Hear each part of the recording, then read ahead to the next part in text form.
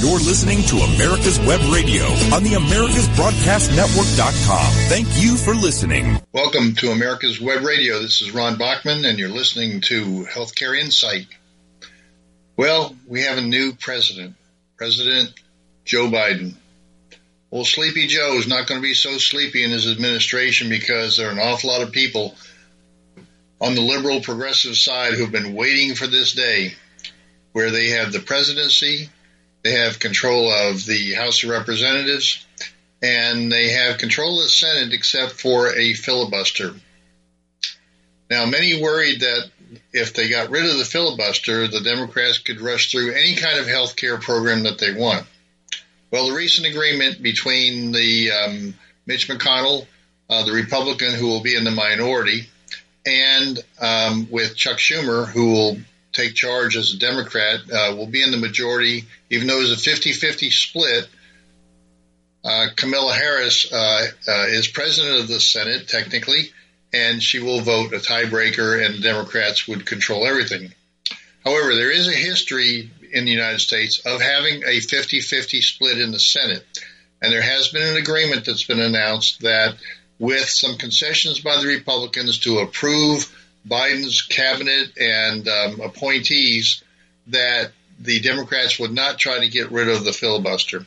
So the worst consequences of just ramrodding through every liberal progressive program that they want is not in the cards at the moment. Now, that could always change, but for right now, there is agreement that the filibuster still stands. What that means is that to pass anything in the Senate other than a once-a-year reconciliation on tax policy, that it will require 60 votes, which means that it will have to be bipartisan.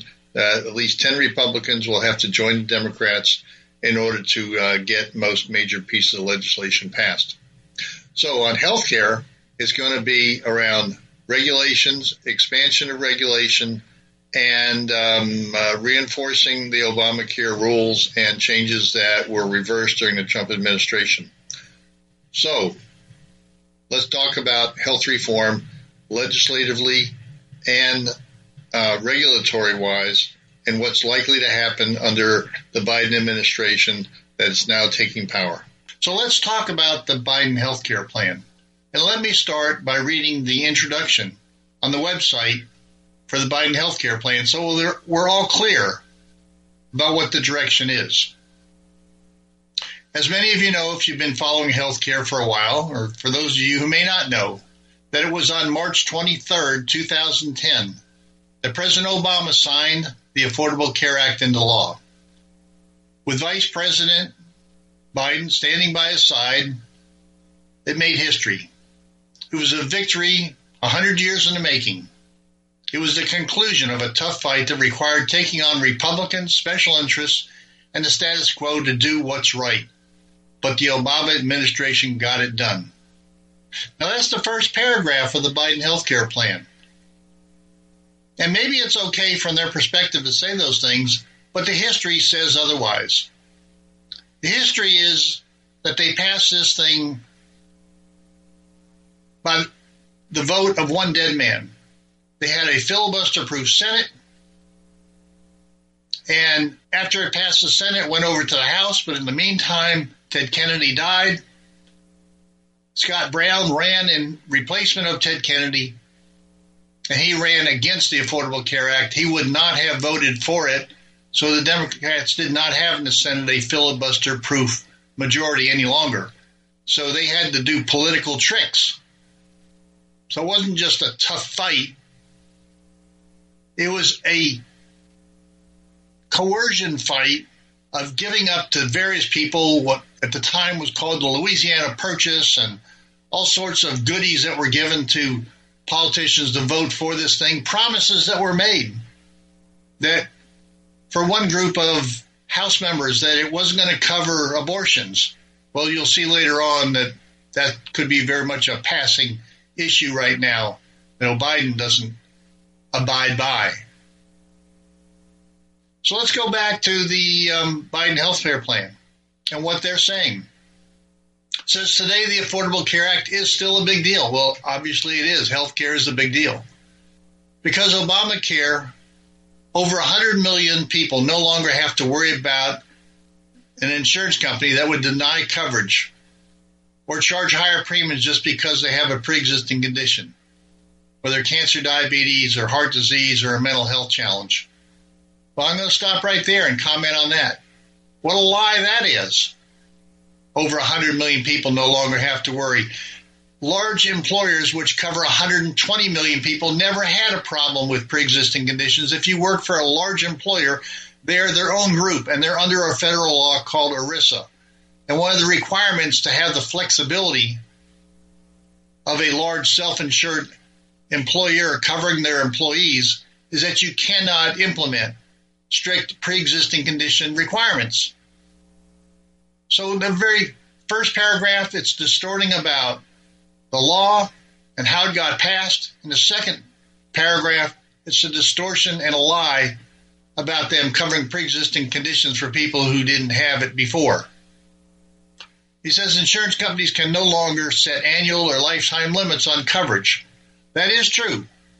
And that was probably a good thing. What they did there was it wasn't available before the federal law passed because insurance companies like Lloyd's of London would not offer up a product to reinsure lives above $5, maybe $10 million before. So one of the good things about the bill is that it, in fact, allowed for unlimited lifetime limits. So he says roughly 20 million additional Americans obtain the peace of mind that comes with health insurance. Well, they say the uninsured was 47 million and now it's 28 million.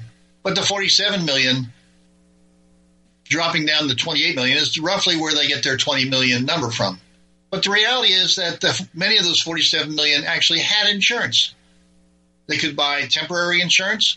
They could buy coverage from their employer, COBRA insurance, which is usually expensive, but it was available.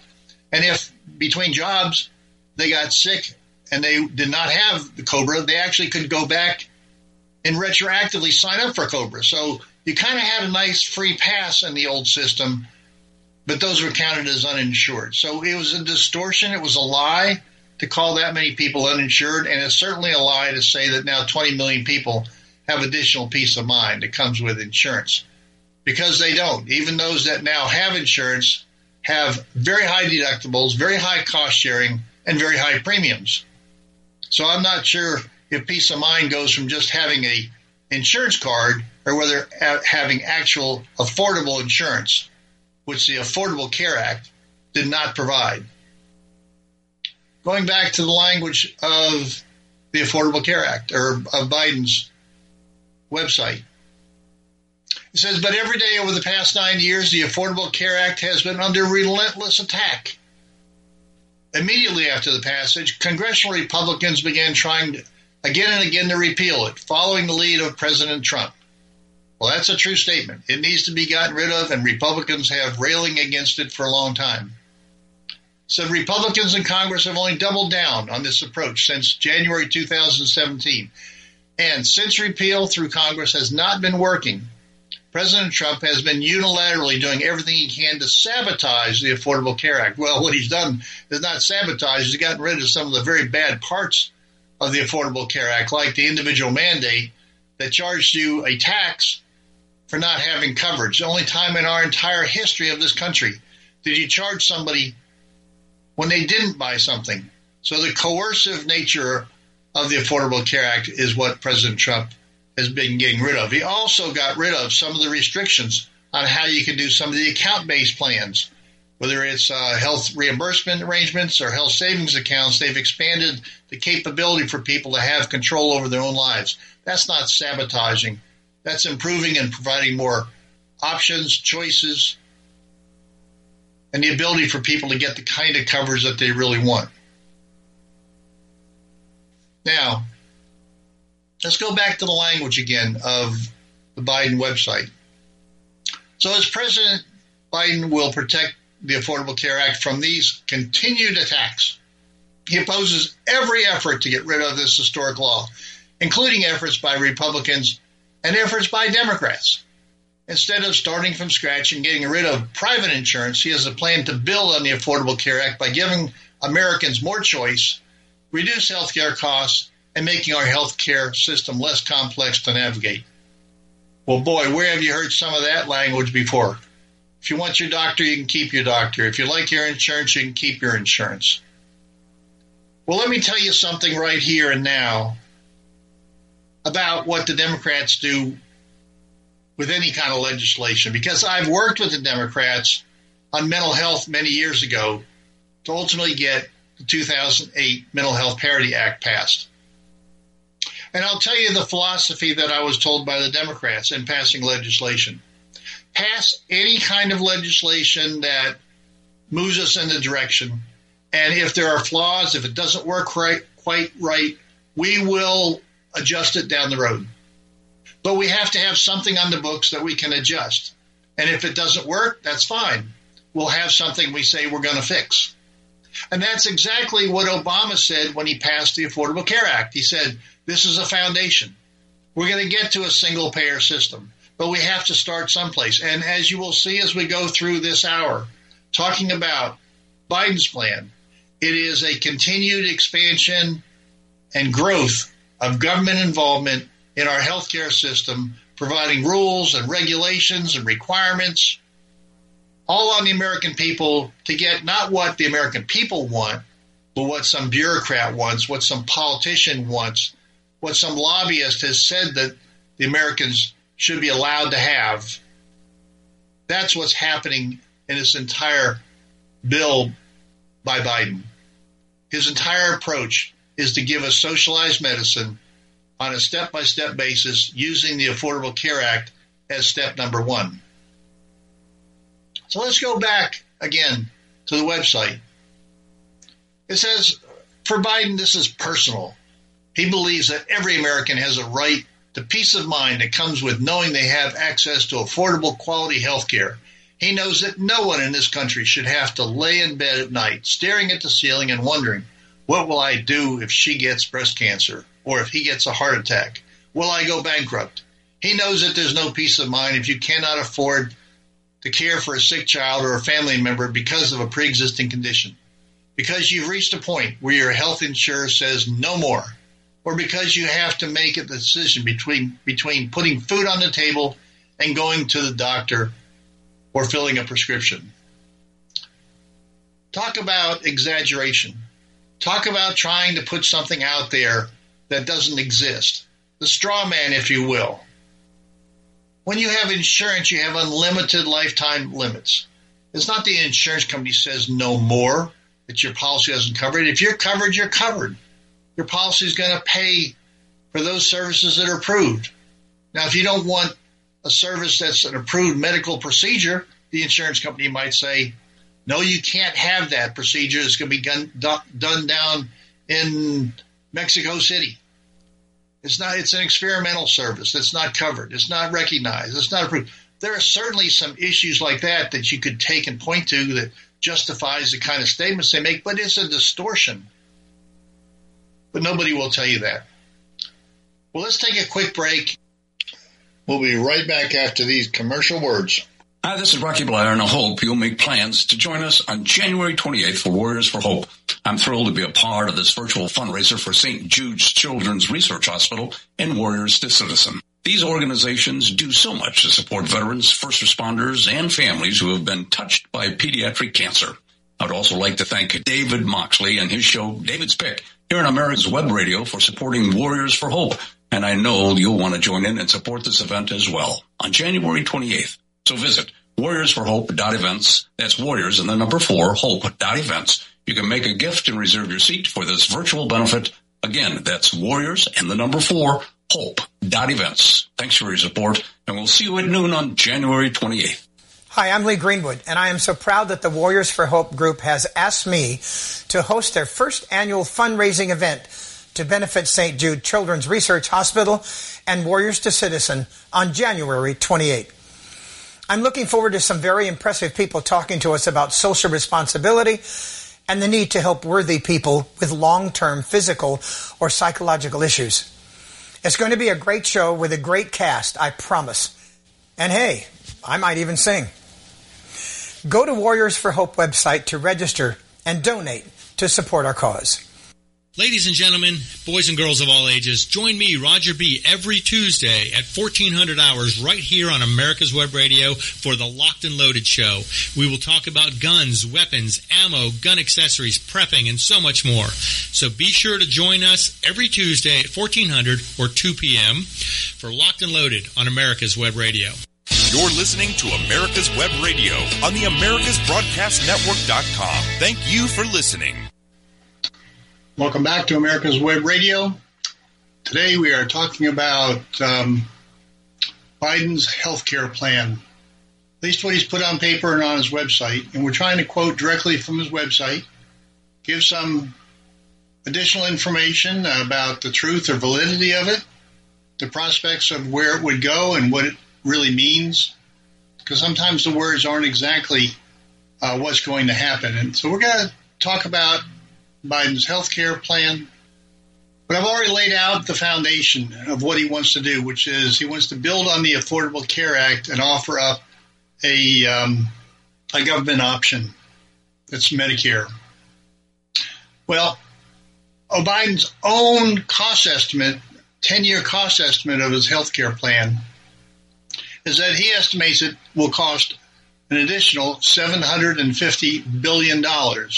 So $750 billion is what he wants to add. And I can guarantee you, for having worked with politicians and in Washington with people who estimate costs, especially bias estimates, that you can almost always double that amount. So we're talking about $1.5 trillion just for the health care plan. So it doesn't include any of the other proposals on Green New Deal or benefits to illegals or anything like that, although I think this does include health care benefits to illegals, I'm presuming, but maybe not. Anyway, Biden's plan would keep all the regulations that have driven Obamacare premiums upward over the last 10 years and make up for them by increasing federal subsidies to Obamacare enrollees. In other words, he's going to increase costs of health care, but then try to offset that with providing more and more government subsidies that we'll see in a moment. So let's go through some of the details. The first bullet point off of his own website, and I'm reading directly, says giving Americans a new choice, a public health option like Medicare. So if your insurance company isn't doing right by you, you should have another better choice.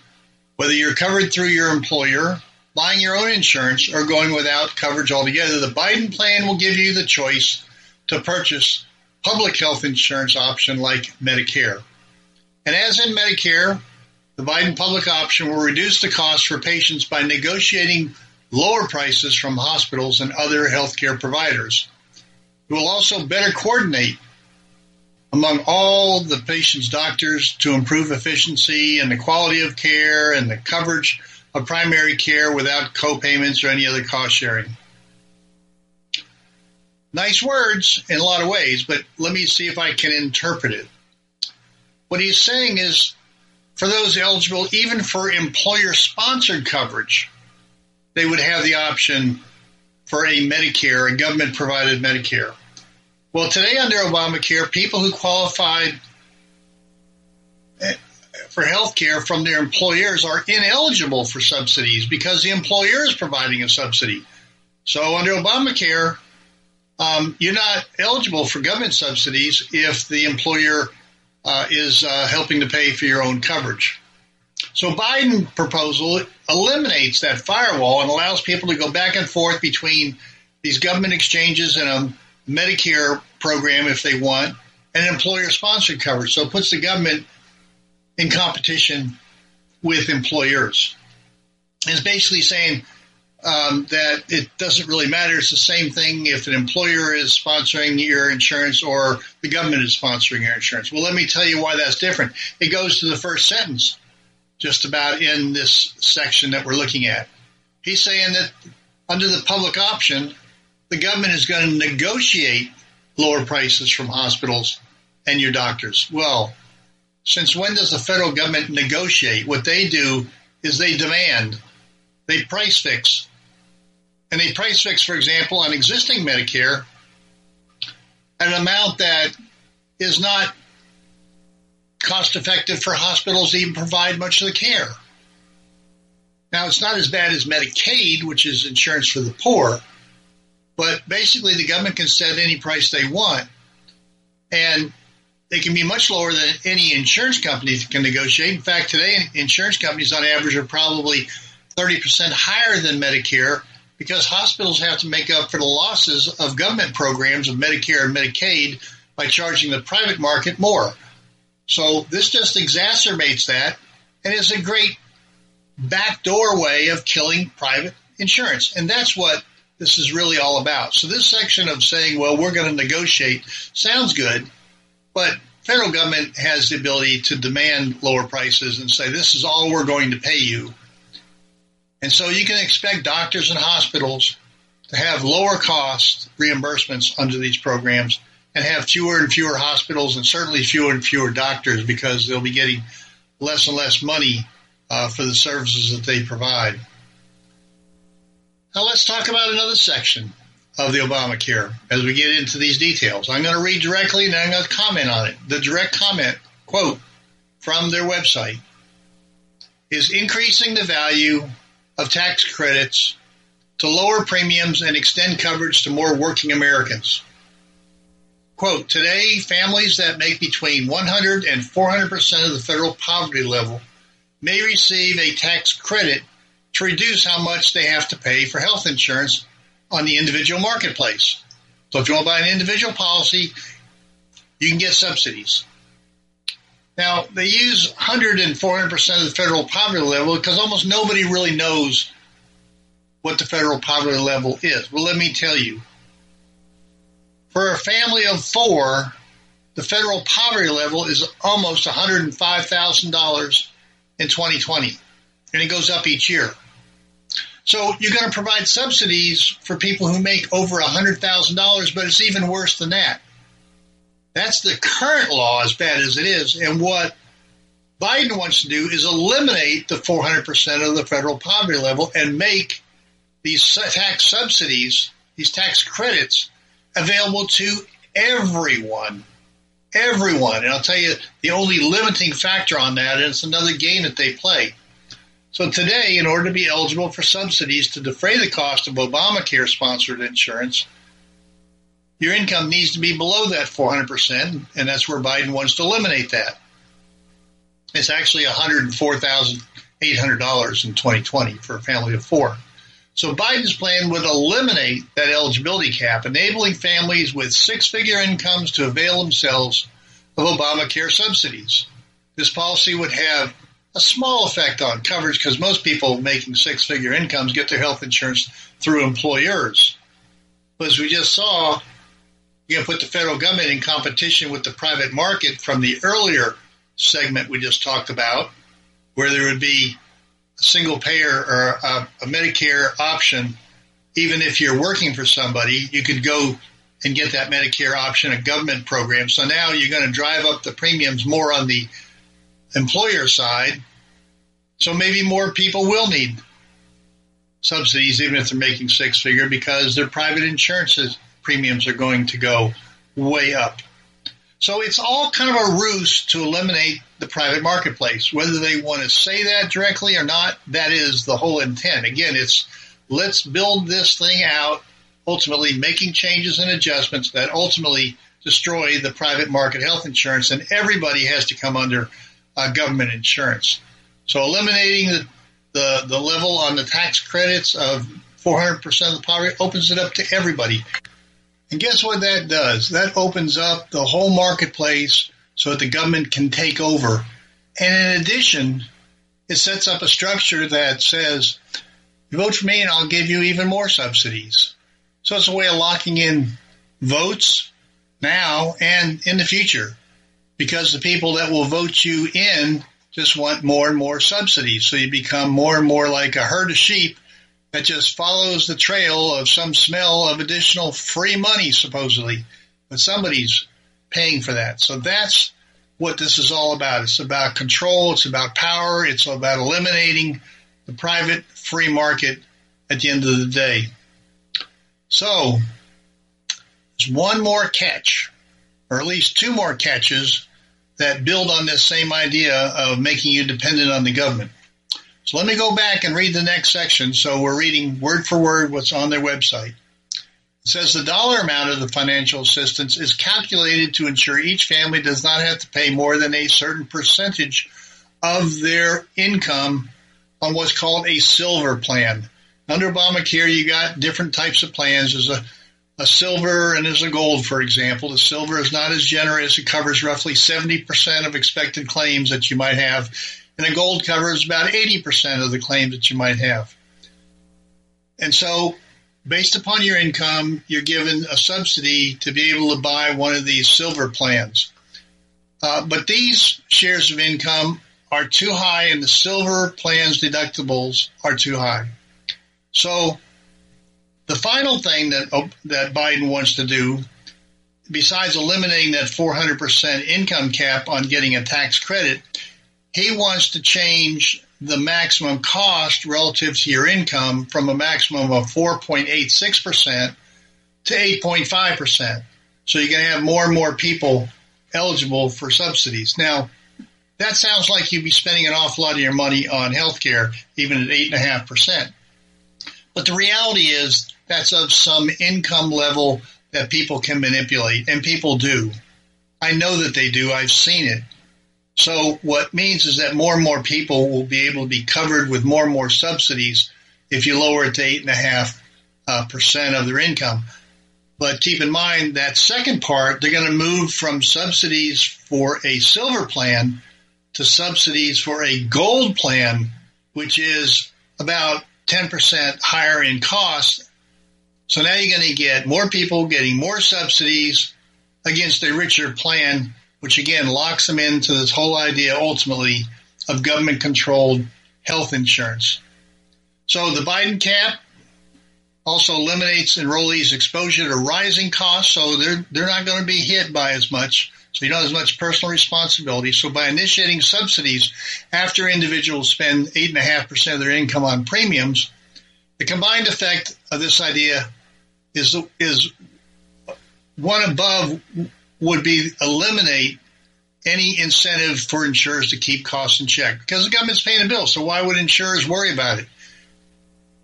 Because they could simply pass off to taxpayers in the form of higher federal spending.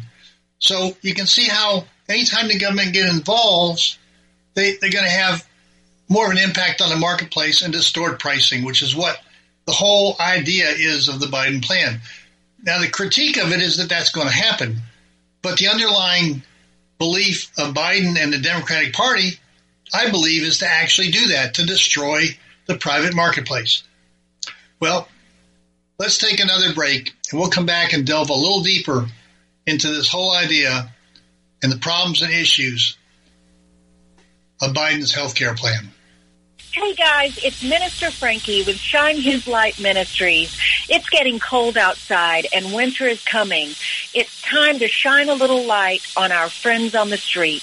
We're collecting blankets and coats for the homeless all winter long.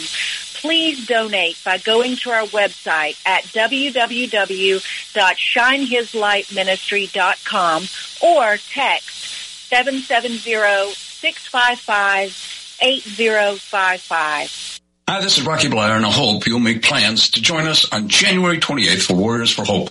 I'm thrilled to be a part of this virtual fundraiser for St. Jude's Children's Research Hospital and Warriors to Citizen. These organizations do so much to support veterans, first responders, and families who have been touched by pediatric cancer. I'd also like to thank David Moxley and his show, David's Pick, here on America's Web Radio for supporting Warriors for Hope. And I know you'll want to join in and support this event as well on January 28th. So visit warriorsforhope.events. That's warriors and the number 4, hope.events. You can make a gift and reserve your seat for this virtual benefit. Again, that's warriors and the number 4, hope.events. Thanks for your support, and we'll see you at noon on January 28th.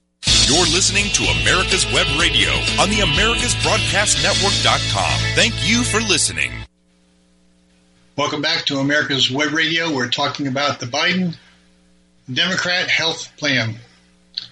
We talked about already in the first 2 segments of this hour this week. We talked about how the basic principles that they set up are based on a number of rather dubious statements questionable premises around how Obamacare was originally set up, what its intent was, how it was structured, because that's what Biden wants to do. He wants to expand on the Affordable Care Act. So recognizing the flaws and the problems is not something they want to do. They just want to expand on it, expand government control. We also talked about some of the core issues about how they're talking about expanding control over health care, eliminating the 400% of the poverty level in order to qualify for a government subsidy. They want everybody to qualify for some level of subsidy. They want to increase the plan that's being offered up with subsidies from the silver to the gold plan. The gold plan is 10 to 15% higher than the silver plan, so increasing to that gives more subsidies. And then on top of that, they want to increase the subsidies that are available so that you're getting subsidies if you're below 8.5% of your income instead of 9.68% of your income. So more subsidies to more people, expand the coverage, get the government more involved in each individual's healthcare initiatives. Now, we talked about already how the government is going to be involved more and more in the employer market as a competitor to the employer marketplace. So we can eliminate the private market if we get the government and they get to set the prices for what they're going to pay for services.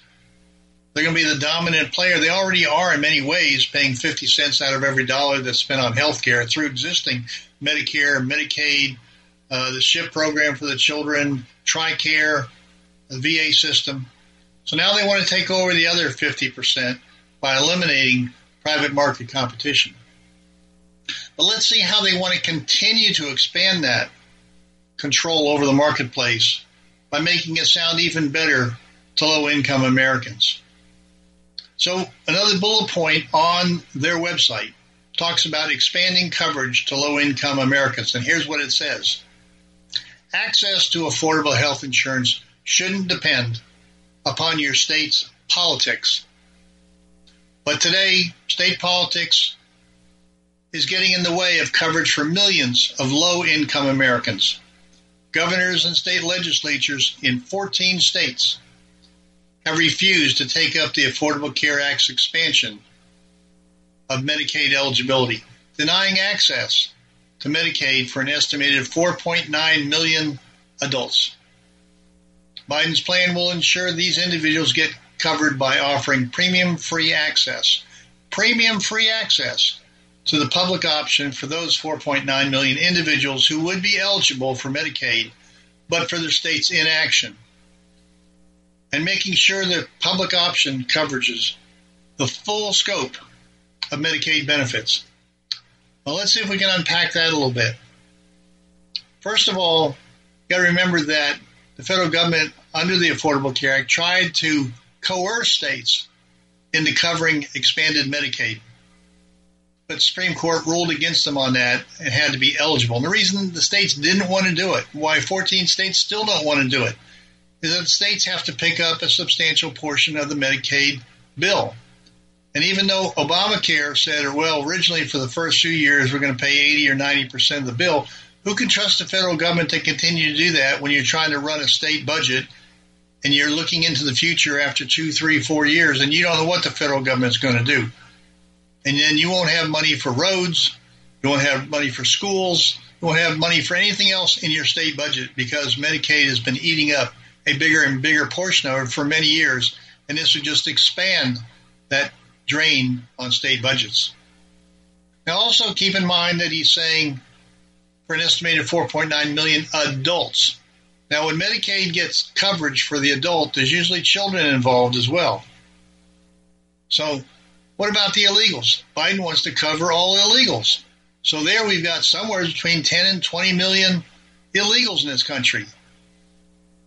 So if the cost of all this that Biden has estimated at $750 billion, even if we take him at his word there, and we know that that's dramatically understated for political purposes, that if you double, quadruple 4 or 5 times the number of people we're talking about expanding coverage to with premium-free coverage.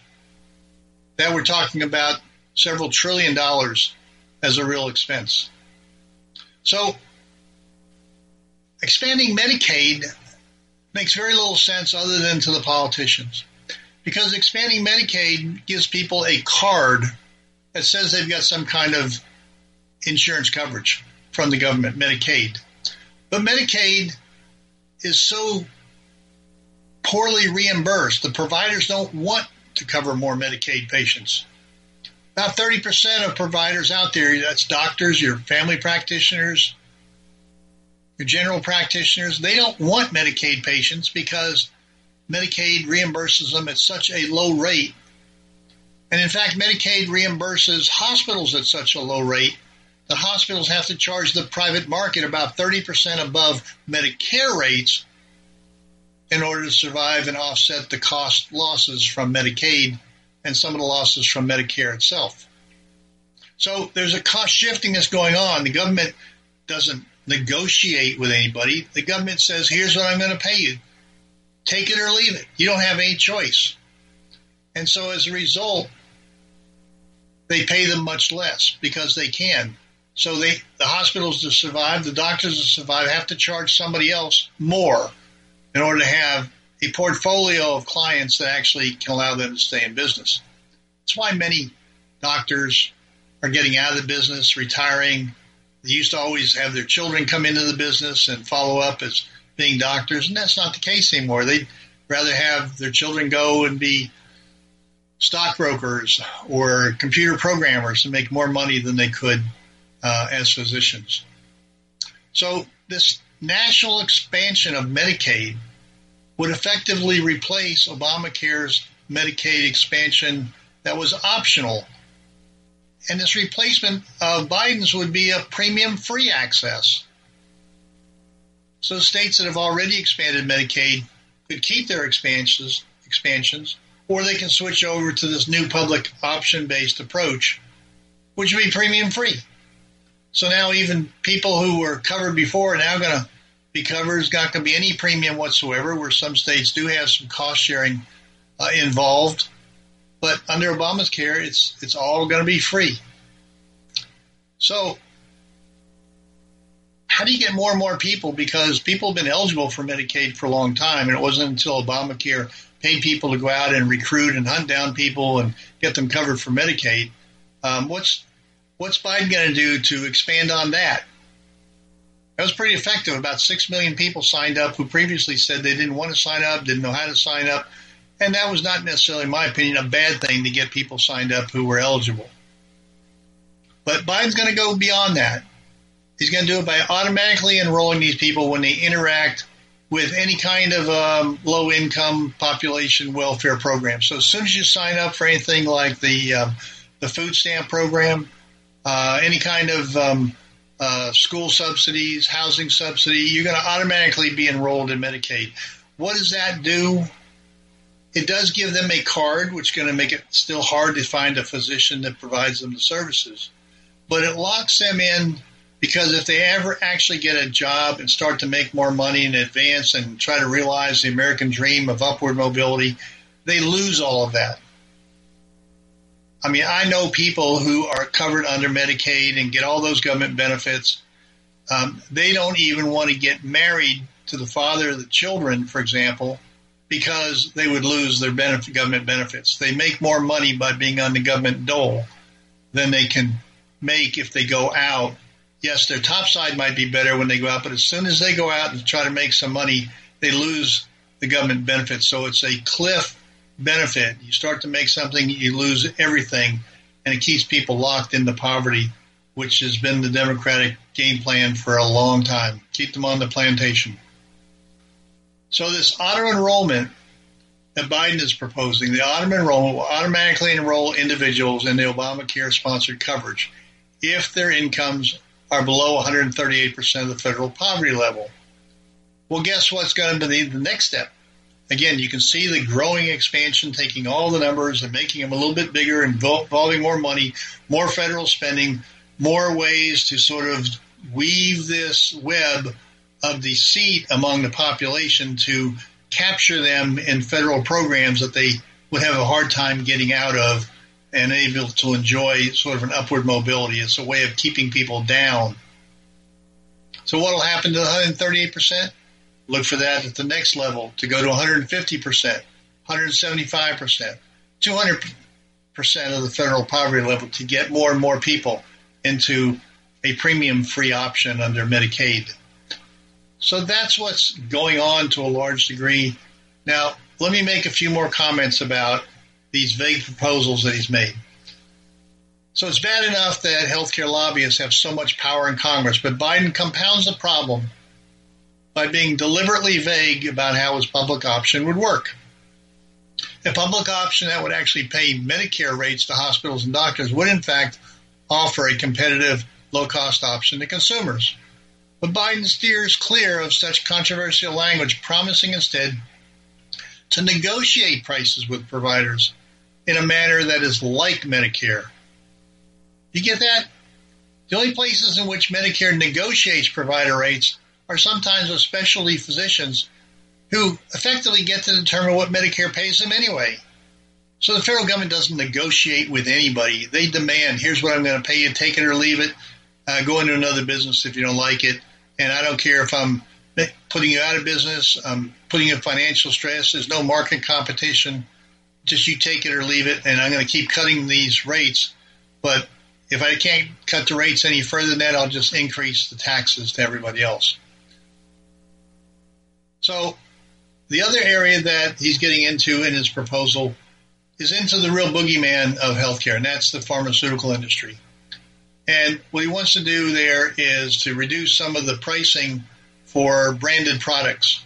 He also wants to reduce the advertising costs he'd actually increase the advertising cost by saying you can't take that as an expense in your business, all the advertising. So that would keep consumers ignorant about some of the drugs that might be out there that might be useful. They wouldn't know what to do, ask their doctor or physician about a certain drug or condition they think they might have. So it kind of is the opposite of transparency in that aspect of what he's trying to do. But the other thing he's trying to do is control the prices. He wants to set up a whole bureaucracy to take a look at what a reasonable price is. Well, it's hard to knock a lot of that because the industry is so corrupt in and of itself. The pharmaceutical industry has taken advantage of a monopoly that they really have as an industry for a long time. So President Trump has actually proposed a more incremental version of this policy that Biden's talking about. He's instituting an international price index for drug payments in the Medicare Part B program. So we're already getting some movement there, and I think that's been needed for a long time. Let's take a break, and we'll be back in just a few minutes with another session of Healthcare Insight. Hi, this is Rocky Blair, and I hope you'll make plans to join us on January 28th for Warriors for Hope. I'm thrilled to be a part of this virtual fundraiser for St. Jude's Children's Research Hospital and Warriors to Citizen. These organizations do so much to support veterans, first responders, and families who have been touched by pediatric cancer. I'd also like to thank David Moxley and his show, David's Pick, here on America's Web Radio for supporting Warriors for Hope. And I know you'll want to join in and support this event as well on January 28th. So visit warriorsforhope.events. That's warriors and the number 4, hope.events. You can make a gift and reserve your seat for this virtual benefit. Again, that's warriors and the number 4, hope.events. Thanks for your support, and we'll see you at noon on January 28th. Hi, I'm Lee Greenwood, and I am so proud that the Warriors for Hope group has asked me to host their first annual fundraising event to benefit St. Jude Children's Research Hospital and Warriors to Citizen on January 28th. I'm looking forward to some very impressive people talking to us about social responsibility and the need to help worthy people with long-term physical or psychological issues. It's going to be a great show with a great cast, I promise. And hey, I might even sing. Go to Warriors for Hope website to register and donate to support our cause. You're listening to America's Web Radio on the AmericasBroadcastNetwork.com. Thank you for listening. Welcome back to America's Web Radio. Let's finish up this hour continuing to talk about the Biden health care plan. That will be the Democratic platform health care plan. And the belief of This person and many out there in the country is that healthcare is going to be the number one issue because Democrats can make Medicare for all or a government option sound very reasonable. It's not. And we're talking about the issues as to why it's not. But let's go forward with this last segment. And let's talk about some of the more controversial parts. We've already talked about how these proposals are going to eat away at the private market, will not lower the healthcare costs, will get government more involved, which will increase spending because the insurance companies will have no reason to have lower premiums. The providers, they have no reason to have lower costs except coercive government policies, and then we'll start leaving the profession and we'll wind up with the cost being wait times and deaths because we can't get people serviced in the healthcare area. So you can't create a private market, a competitive market in health or healthcare with the kind of mishmash government involvement that we've been talking about. So what's one of the most controversial parts of the Biden program? Well, it's repealing something called the Hyde Amendment. Now, for those of you who may not be familiar, there was a Representative Hyde who years ago passed something that continues to be referred to as the Hyde Amendment. What the Hyde Amendment is, it's a longstanding policy now of Congress not to pass any legislation that includes government funding of abortions. Now, half or more of the country doesn't believe in abortions. Obviously, there's a very strong voice in the Democratic Party for the right to choose. Well, what's the right to choose abortion? Well, that means somebody else's life, that unborn baby is in there and there's no rights for that because they call it a fetus. They don't want to call it a baby. So what part of what Biden wants to do in his health care proposal is to repeal the Hyde Amendment, which would be the first time in decades that's considered. It's been very controversial and there's been no real government support for it. But in this movement towards the left-wing politics, it seems to be up for change and would be part of the Biden healthcare reform. So the public option would cover contraception and a woman's constitutional right to choose is the way he puts it, but it means that the unborn child has no rights. In addition, what he's talking about is codifying Roe v. Wade. Well, Roe v. Wade is based on the science when a fetus becomes viable. And originally it was the first trimester and you couldn't have abortions in the third trimester. Well, we're seeing scientific recoveries now of early births that never could have happened before. We're finding that life begins when the heart beats at 6 weeks, for example. So the whole idea of codifying in the legislation something that science and technology and our growth of understanding would dispute doesn't make a lot of sense except for those who just want abortion to be free and available instead of having personal responsibility or adoption or other solutions. The other controversial thing about Biden's plan is he wants to restore federal funding for Planned Parenthood. Again, a nod to the people who are in favor of abortions, want more abortions, and Planned Parenthood has been notorious, has been exposed for many of the problems with the abortion that they provide, the services they provide, so it's not just counseling. But the Obama-Biden administration, what they did was they rescinded something called the Mexico City policy, which has to do with international support for federal governments and programs that support abortion services. That was done away with by Trump, and Biden policy would go back in under a Biden presidency. So we're seeing sort of this flip-flop on international policy that would occur. So again, more money for worldwide abortions. Now, the other thing that they mention in the Biden proposal is talking about the unacceptable high mortality rate, especially for people of color. It says the U.S. has the highest rate of deaths related to pregnancy and childbirth and we're the only country experiencing an increase in this death rate. It makes it sound like that's a terrible thing, and it sounds terrible the way they phrase it in here. That is not telling us the facts. The real facts behind all of this is that the technology for childbirth in the United States is saving lives at much earlier stages of pregnancy, where other countries would consider it a miscarriage as being considered a live birth, and then trying to maintain that child's life is difficult, and many of them die. So it's a birth and a death in the United States where it never would have been considered a birth, let alone a death. It would just be a miscarriage and not even considered in the statistics in most other countries. So the fact that we have such highly developed technology, medical capability is a good thing, not a bad thing. It drives up numbers that can be distorted. You know, they always say that numbers can figure. You can figure with numbers, but liars also figure. So liars can use numbers to figure what they want. When I used to be in Washington doing studies, I can't tell you how many times people would come up from outside interests and say, we can do a study for you for X dollars. What do you want the results to be? We can make a result happen from whatever study you want, so that then you can point to this study. It's such a game in Washington. It's such a game that you can't believe studies that are up there, let alone polling or any of that other stuff that they present as facts.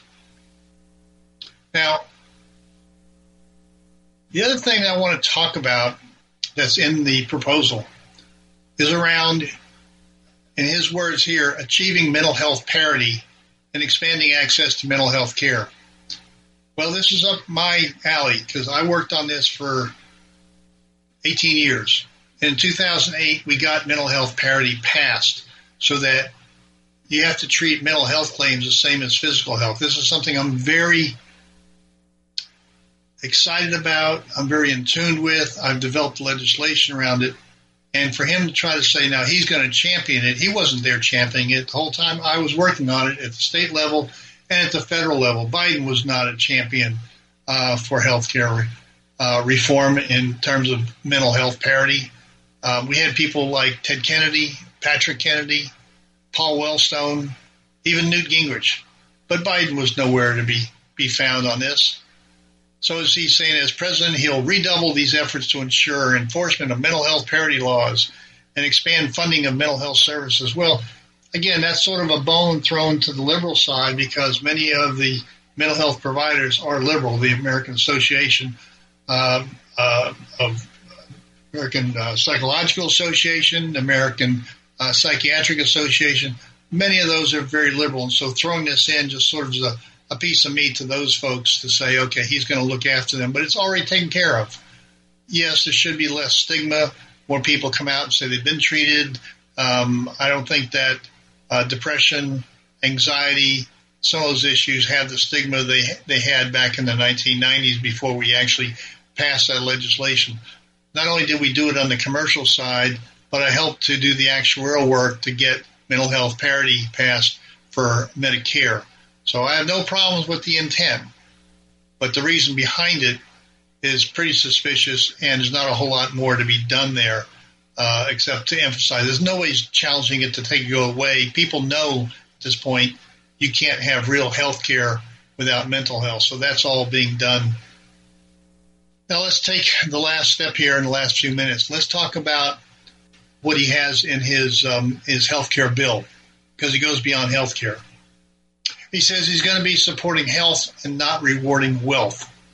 So he believes in rewarding work, not just wealth, and investing in hardworking Americans' health, not protecting the most privileged Americans' wealth. Well, that's, political mumbo jumbo.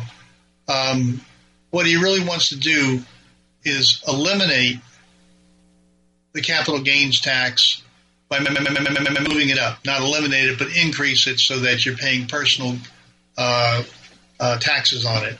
So you move from 20% for long-term gains to 39.6% is the current top rate that he wants to move everybody to, basically. Now, why does that not make any sense? Well, first of all, when you're investing in a capitalist society as we are, you want capital to be able to move around. So short-term capital is taxed at normal income. So that's more speculation. But on long-term, you want people to be able long-term, and then as those capital gains occur, the businesses expand and grow. You want to be able to move that capital from developed companies into lesser developing companies. And so you want to be able to move that capital out. In addition, if you have a capital loss, you don't get to write off much of that capital loss. It's like a $3,000 limit. So how in the world do you invest tens of thousands, hundreds of thousands of dollars, and you're going to be taxed more on the upside, but you don't get it on the downside? There ought to be a risk and reward going back and forth each. Now let's take it one step further, is what he wants to do with taxes. He says he wants to close the tax loopholes for the super wealthy. Well, okay, since most people aren't super wealthy, the majority can override and tax people with more than $1 million of income. Since you and I don't make $1 million of income, we say, fine, let's tax those people.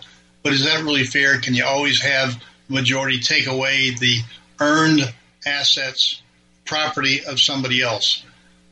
Now, notice the language that he used. According to the Joint Committee on Taxation, the capital gains and dividends exclusion is the second largest tax expenditure in the entire tax code. It's worth $127 billion a year in 2019 alone. Notice the language. This is democratic socialist language. The second largest tax expenditure. So what they're assuming is that all that money that you and I make, that anybody makes in the stock market, any capital gains that we have, any income that we have, when they give us a tax break, if you will, the language they like to use as well, by letting us keep our own money, they consider a tax expenditure on their half. See, the underlying assumption is that whatever we make belongs to the federal government, and then they let us take back something. So when they let us take back something, they consider that a tax expenditure. As long as the agreements hold up between Republican leader Mitch McConnell and now Majority Leader Chuck Schumer about the filibuster, that is not done away with. Remember, that's not a law, that's not in the Constitution, that's an agreement as to how the Senate will operate. That's the only vehicle left during the next 2 years which would prevent some of the extreme measures being implemented by law. So let's hope that that does hold and that the Republicans can have a voice, and Democrats on these extreme socialist agenda items will have to be moderated in order to bring in Republican support in the United States Senate. It's a long way to go over the next 2 years. The president has the ability to do executive orders, which the past few presidents have used very effectively. I think we will see that with the Biden administration to an extreme. They have been planning and plotting to make the changes that they want to make at the executive level.